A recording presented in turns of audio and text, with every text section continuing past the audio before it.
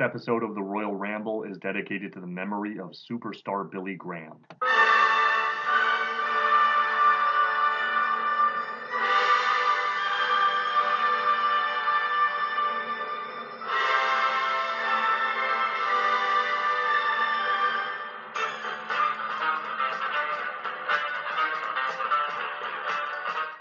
He's the man of the hour, the man with the power, too sweet to be sour. He eats T-bone steaks, lifts barbell plates, is sweeter than a German chocolate cake, the reflection of perfection, the number one selection, every woman's pet, every man's regret. What you see is what you get, and what you don't see is better yet. Hello again, my friends, and welcome to a jam-packed edition of the Royal Ramble. You're in for a huge episode today, as I have 3 pay-per-views to preview later in the show, a 3-view if you will. But first, you heard it right at the start, I will talk about the life and career of superstar Billy Graham, who sadly passed away this week at the age of 79. In fact, I'm not going to waste any more time, let's get right into it. There's pandemonium tonight. There's excitement. Look at the people's faces. Look at the people's expressions. Can you feel it? Look at you. You're excited because I am the champion, the Worldwide Wrestling Federation champion. How can I retain this belt? Why am I still a champion after months and months and months? Because I'm in shape. I'm powerful. I'm strong. I wake up every morning, work out for 5 hours, run 19 miles a day, swim across the Atlantic Ocean, unbelievable condition. I am the man of the hour, the man with the power, too sweet to be sour, Mr. Excitement. Look at the pandemonium. Look at the thousands of people. He was born Eldridge Wayne Coleman, Jr. on June 7, 1943, named after his father, a working-class man from Mississippi who was employed by a power company, and his job was driving telephone poles into the ground. The older Mr. Coleman later developed multiple sclerosis and was then assigned to lighter office work. Coleman's mother, Juanita, was Native American of Cherokee ancestry and born in Arkansas. Coleman first developed an interest in weightlifting in grade school. He would regularly read bodybuilding magazines and later became a devout Christian, often incorporating feats of strength into his sermons. He had a bit of a rough childhood and, according to Wikipedia, was allegedly beaten by his father, who supposedly became jealous of Coleman's physique. Coleman was an athlete in school, famous for track and field and shot put. He also boxed on an amateur and professional level and participated in the 1959 Golden Gloves. He played football in the CFL for the Montreal Alouettes and also worked as a debt collector and bouncer. He won the West Coast division of the Mr. Teenage America bodybuilding contest in 1961 and in later years worked out with Arnold Schwarzenegger and was able to bench press 605 pounds. From there, he quickly transitioned from bodybuilding to professional wrestling. His career began in 1969, where he trained with the legendary Stu Hart and worked for Stampede Wrestling. He then joined the NWA's Los Angeles promotion, then run by Mike LaBelle. Up until then, he wrestled under his real name until eventually changing it to Billy Graham as a tribute to the famous evangelist of the same name. He dyed his hair blonde after a little encouragement from one of his mentors, Dr. Jerry Graham. While working for Championship Wrestling from Florida, Coleman was booked as the kayfabe brother of Jerry, Eddie, and Luke Graham. From there, he tagged with Pat Patterson and Roy Shire's NWA San Francisco promotion, and further developed his character in California, while also wrestling a brief stint in Hawaii. Coleman joined the AWA in 1972 and wrestled there for 3 years, feuding with such legends as The Crusher, Billy Robinson, Wahoo McDaniel, Ken Patera, The Bruiser, and Ivan Koloff. Koloff was also his tag team partner during this run. He wrestled a tour of Japan at the end of 1974 before returning to the States and teaming with Dusty Rhodes. He returned to the NWA in mid-1975, wrestling for Red Bastien's promotion in Dallas for 5 months before signing with the Mid-Atlantic promotion in North Carolina, filling in for Ric Flair following Flair's injury as a result of the plane crash. Graham debuted in the Worldwide Wrestling Federation in October 1975 with the Grand Wizard as his manager. He briefly returned to Japan in 1976 to feud with Antonio Inoki before coming back to America, joining the NWA promotion in Florida and defeating Dusty Rhodes to win the Florida heavyweight title. He came back to the WWF in 1977 and defeated Bruno Sammartino to capture the world title on April 30th of that year with both feet on the ropes. In a rare occurrence, Graham also wrestled then NWA heavyweight champion Harley Race in what was supposed to be a title unification bout, but resulted in a 1-hour time limit draw. Graham lost his title to Bob Backlund in the start of 1978 and then left the WWF to join Paul Bosch's promotion out of Houston. For the next few years, Graham spent his time wrestling in Japan, Canada, and the US until returning to the rebranded World Wrestling Federation in 1982 and debuted a new look as he supposedly wanted to drop the superstar gimmick out of frustration with Vince McMahon Sr. not allowing him to become a fan favorite. He was unsuccessful in his quest to recapture the title from Bob Backlund and then left the promotion in 1983. He returned to the AWA at the end of the year and then went on to Championship Wrestling from Florida as a member of Kevin Sullivan's Army of Darkness, eventually turning babyface to feud with Sullivan's group. Graham brought back his superstar character, bleached blonde mustache, and tie-dyed outfits by the end of this run, and then came back to the WWF in 1986, now as a babyface. Graham's in-ring career was cut short following the diagnosis that he would require hip replacement surgery. WWF filmed an angle where he was assaulted by the one-man gang and Butch Reed until Don Morocco came to Graham's defense as a babyface, and Graham then became Morocco's manager. This is around the time that I first became familiar with the superstar. I would have loved to have been around during his legendary championship run or even some of his famous rivalries with Bruno and Dusty, but the first time I saw Billy Graham was at WrestleMania 4 where he accompanied Don Morocco to the ring.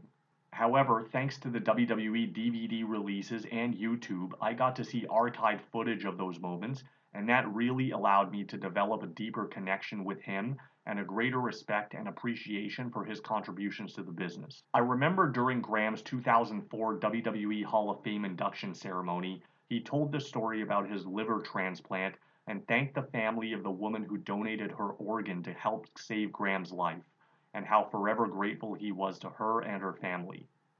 That moment, I think, is what stuck out to me more than any other in his career. It kind of brought out his human side. As much of an inspiration that Graham was to those who came after him, I cannot speak about him without talking about some of the controversies. It wasn't all sunshine and rainbows. He had an ongoing dispute with the McMahon family for decades before and after his Hall of Fame induction. He was very outspoken during the infamous steroid trial, personally suing Dr. Zahorian and claiming that he was encouraged to take anabolic steroids in order to maintain his position with the company. He also made accusations of sexual assault by some of the WWE officials on children. Years later, Graham admitted to have falsified those claims due to his own bitterness.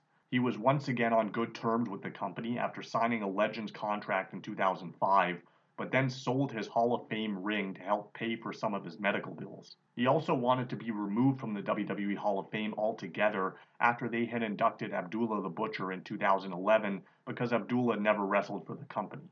After his liver condition worsened, Graham reached out in an attempt to make peace with the McMahons, even offering to be Linda McMahon's senatorial campaign manager, despite speaking out about her profiting from the WWE's racy programming at the time.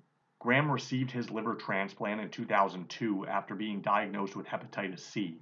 He was in and out of the hospital in recent years due to several medical issues, most recently in January of this year as a result of an ear and skull infection. Graham was taken off of life support last week and was pronounced dead on May 17, 2023 from sepsis and multiple organ failure. He would have been 80 years old next month. I don't think anyone can ever deny the impact superstar Billy Graham has had on the wrestling business. He was a trailblazer and probably one of the blueprints for what pro wrestling has become today. I encourage all of you to go and find some superstar Billy Graham footage where you can and simply just enjoy. Wow, how can I even follow that? Well, I will try my best. Next weekend is a big one for wrestling fans.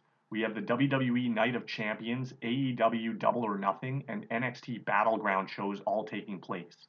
But before I get to those, I wanted to talk a little about New Japan. I am thoroughly enjoying their Best of the Super Juniors tournament, and I think Mike Bailey has been the standout thus far. I always look forward to his matches, and this guy is currently one of my favorites to win Wrestler of the Year, so we'll see how the rest of his year goes. As I said, it's a busy weekend coming up. Progress also has their Super Strong Style 16 tournament kicking off. I'm not super familiar with the promotion, but looking at the brackets, there are a number of participants that have really impressed me in recent years, including Nick Wayne and Will Ospreay, so I may check some of that out. On the Super Sunday, AEW presents its annual Double or Nothing show. Given some of the other shows they've announced that are taking place overseas, this one kind of seems B-level by comparison, but it is a pretty stacked card. On Dynamite this week, they announced the elite team of Hangman Page, Kenny Omega, and the Young Bucks against the Blackpool Combat Club comprised of Jon Moxley, Claudio, Wheeler Yuta, and Bryan Danielson. Of these 8, I think Danielson has been the most impressive as he's one of these guys like Mick Foley or Shawn Michaels or Eddie Guerrero who can so easily and convincingly transition between babyface and heel or vice versa, which is a rare skill to have. I'm a little confused as to how Takeshita was supposed to fit into this angle, but perhaps that will be explained in the coming weeks, and I do think it was kind of premature to have Don Callis turn on Kenny Omega before this match, but hopefully they tie it in somehow. It'll be an Anarchy in the Arena match. I don't know why they chose this match type as opposed to Blood and Guts. We may still get Blood and Guts at some point, but I think I'd have preferred it, because a match like this will make it more difficult to keep track of all 8 guys, and I'm assuming we're going to get split screens at some point. If this one is meant to continue, I'm thinking Don Callis' interference will lead to a heel team victory and Kenny will take the pin. Given the rumors circulating about CM Punk's return, I also wonder if Tony Khan would be bold enough to involve him in the outcome of this match, or link him with Callis like he was with Heyman in WWE, but I'm thinking both Punk and the Elite would probably want more distance from each other. Chris Jericho versus Adam Cole was also announced for this show. It seems that they're building Cole up as a huge babyface, so I can see him winning this match, and I can see him being used as either MJF's next challenger or Punk's first program when he returns, so I'll pick Cole to win here. Both women's titles will be up for grabs. The bigger news story will probably be Jade Cargill's first loss to Taya Valkyrie, who will walk away as the TBS Women's Champion. I think Jade has reached the point where she's just recycling opponents now, and Taya is really the only one who poses any kind of threat, so I think it's definitely time to end the streak. The AEW Women's title is on the line as well, with Jamie Hayter defending against Toni Storm. I'm still having trouble buying Hayter as a babyface, or Britt for that matter. In Britt's case, I think it's only a matter of time before she turns, but you want it also to mean something, and so I think now would be too early to do it. Hayter also needs to be back in the title picture by the time All In comes around. That still ways away though, so I can totally see a title change here. And then Hayter wins the belt back in the rematch at All In. Or they have her drop the belt to Saraya on TV and win it back from her at All In. I think it would definitely be more impactful to have her chasing for and winning the belt rather than just retaining it in her home country. The tag team title situation is a little bizarre and has always kind of been in AEW. I don't think there's a chance in hell that we're getting new champions, and especially not Jeff Jarrett and Jay Lethal, despite how entertaining their team has been lately. I think Mark Briscoe will be involved at some point, trying to prevent Jarrett from using the guitar. Jarrett will provoke him, and then Briscoe will try to nail Jeff with the guitar, but only for Jarrett to dodge it, and Dax takes the shot, but still ends up kicking out. And then FTR gets the clean finish on Lethal after the big rig. Wardlow will be challenged by Christian Cage for the TNT title. Some of Christian's promos leading into this one have been great, but I'm not so sure if he should be involved in title programs at this stage of his career, and I think I'd rather see Luchasaurus in this match, as dumb a gimmick as that is, but him against Wardlow is much more believable, and Christian is better off as a non-wrestling mouthpiece for the big guy. But it is what it is. I think Wardlow will probably win a squash match here, and then they do the post-match attack by Lucha afterwards. Orange Cassidy also puts his international title on the line in a blackjack battle royal. I can't see a title changing hands this way. I mean, it has been done before, but I've never really been a fan of it. At the very least, I hope some new rivalries come out of this, but I think OC is retaining here. And the four-way pillars match for the Triple B, the AEW World title. It'll be MJF defending against Jungle Boy Jack Perry, Darby Allin, and Sammy Guevara. Of the 3 challengers, I think Sammy is most likely to win the belt just given the storyline, and he's the strongest talker of the 3, but my least personal favorite. Again, I'd rather not see a title change hands in a multi-person match. Sure, they can have MJF lose the belt without getting pinned or submitted, but then what's the point? I think Max is definitely keeping the belt here, and perhaps the other 3 become a trios team and go after House of Black to try to keep themselves relevant. Moving along, the NXT brand has their Battleground show, I believe on the same day, and it looks like a good one. A new women's champion will be crowned at the event. It's funny how the women's singles title was vacated, but the women's tag belts still exist on the main roster, and they're actually crowning new tag team champions there as well for some reason. I'll get into that ridiculousness later. There are 4 participants left. It's Cora Jade, Lyra Valkyria, Roxanne Perez, and Tiffany Stratton. I can't see them doing a premium live event without Roxanne involved, so she'll be in the match for sure, probably against Cora to finally end their rivalry, and I think we're getting a new women's champion in Cora Jade while Roxy moves up to the main roster. Just announced this past week, Noam Dar defends his Heritage Cup against Dragon Lee. This one should be fantastic, but as much as I like Dragon Lee, I'm not a fan of someone being rewarded with a title match of any kind when their win-loss record hasn't been great. Dragon needs to pick up a few big wins, and I think he might very shortly, starting with this one. Wes Lee puts his North American title on the line in a triple threat match against Tyler Bate and Joe Gacy for some reason. I think most people would have probably preferred Lee versus Bate one-on-one, but I'm assuming Gacy is in there just because they needed a heel. I'm not a fan of Gacy, nor have I ever been. He's basically the Wish version of Bray Wyatt, and I'm not even a fan of the actual Wyatt. I think these characters are just so played out, and they have no idea how to book them.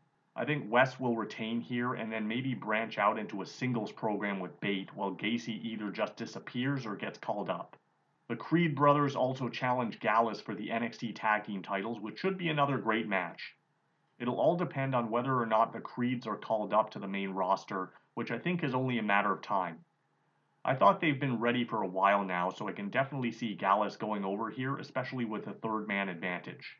I believe they did just add Ilya Dragunov versus Dijak as well. This one could be sleeper for match of the night. Dijak has been a pleasant surprise as of late, at least in the ring. I'm not sold on the character, but the guy can go when the bell rings, and Dragunov is the perfect opponent to just non-stop sell for him. I think they'll probably want to put Dijak over, as I've heard rumors that Dragunov is getting the call-up as the newest member of Imperium, though I wouldn't mind seeing 1 or maybe 200 more matches between him and Gunther. Rounding out the card is the NXT World Title match. It'll be Carmelo Hayes defending against Braun Breaker. I'm not sure how I feel about this double turn, but I think Braun has adjusted a little better to the role than Hayes, who seems kind of uncomfortable as a babyface. Given the events of TV lately, I think it's pretty obvious what's going to happen here. A lot of people seem to think Braun will get called up, but I think he deserves a heel run with the belt, and I think he's getting it back after Carmelo is double-crossed by Trick Williams, and then those two feud with each other while Braun seeks out new challengers. Normally at this time, I would predict the next NXT card with my fantasy forecast, but I'm not sure exactly when the next one is, so I'll hold off on that.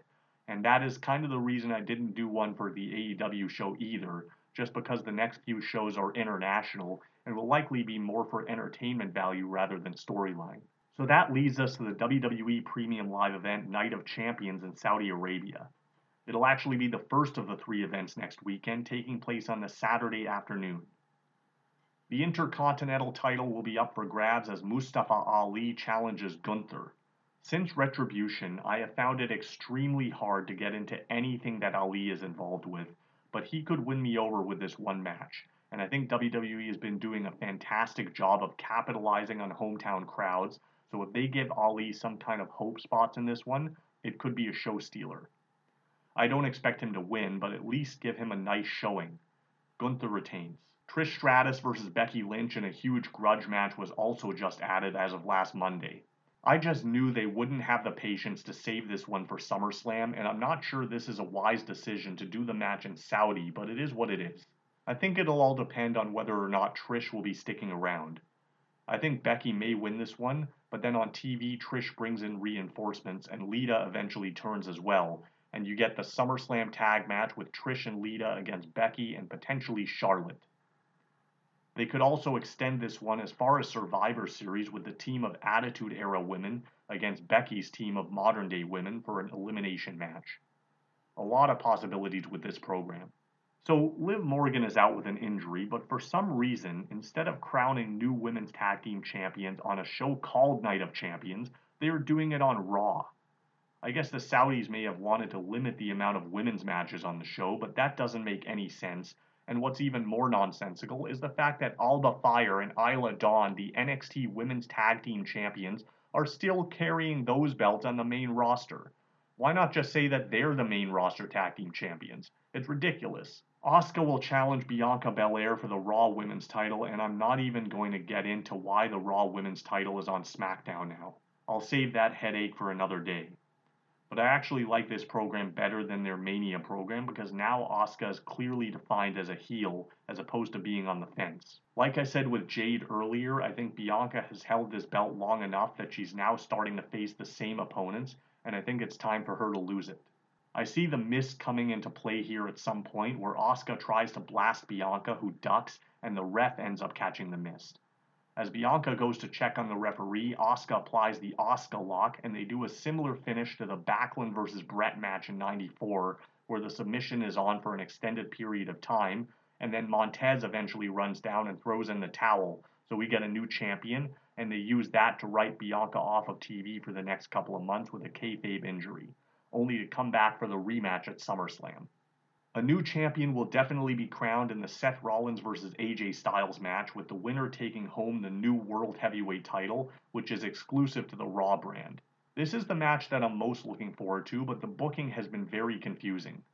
They've already laid the groundwork for a couple of potential AJ Styles feuds coming out of this, but the problem is that both Grayson Waller and Karrion Kross are on SmackDown, and if AJ wins, he would have to go to Raw, so why even tease anything? Then again, we all know the draft means nothing, as I'll explain in the later match, so I guess it really doesn't matter. But I expect this one to be highly competitive, with Rollins winning the belt. The Brock vs. Cody rematch was also added to the card, but given the finish that I'm about to predict, I can't see this one being the main event. I think we're getting a non-finish here where Brock attacks Cody before the bell and just brutalizes him, so we don't even really get a match, and then Lesnar stands tall over a bloodied Cody Rhodes. The main event will likely be the tag title match with Sami Zayn and Kevin Owens defending against Roman Reigns and Solo Sikoa. I am very surprised that Sami Zayn is being allowed to compete in Saudi, and I wonder if that will affect the result of the match. I've really enjoyed what they've been doing with the Bloodline story, and I think it'll continue here. I see no upside to Roman and Solo winning the tag belts though. Roman already has a belt that he rarely defends, so he doesn't need two of them.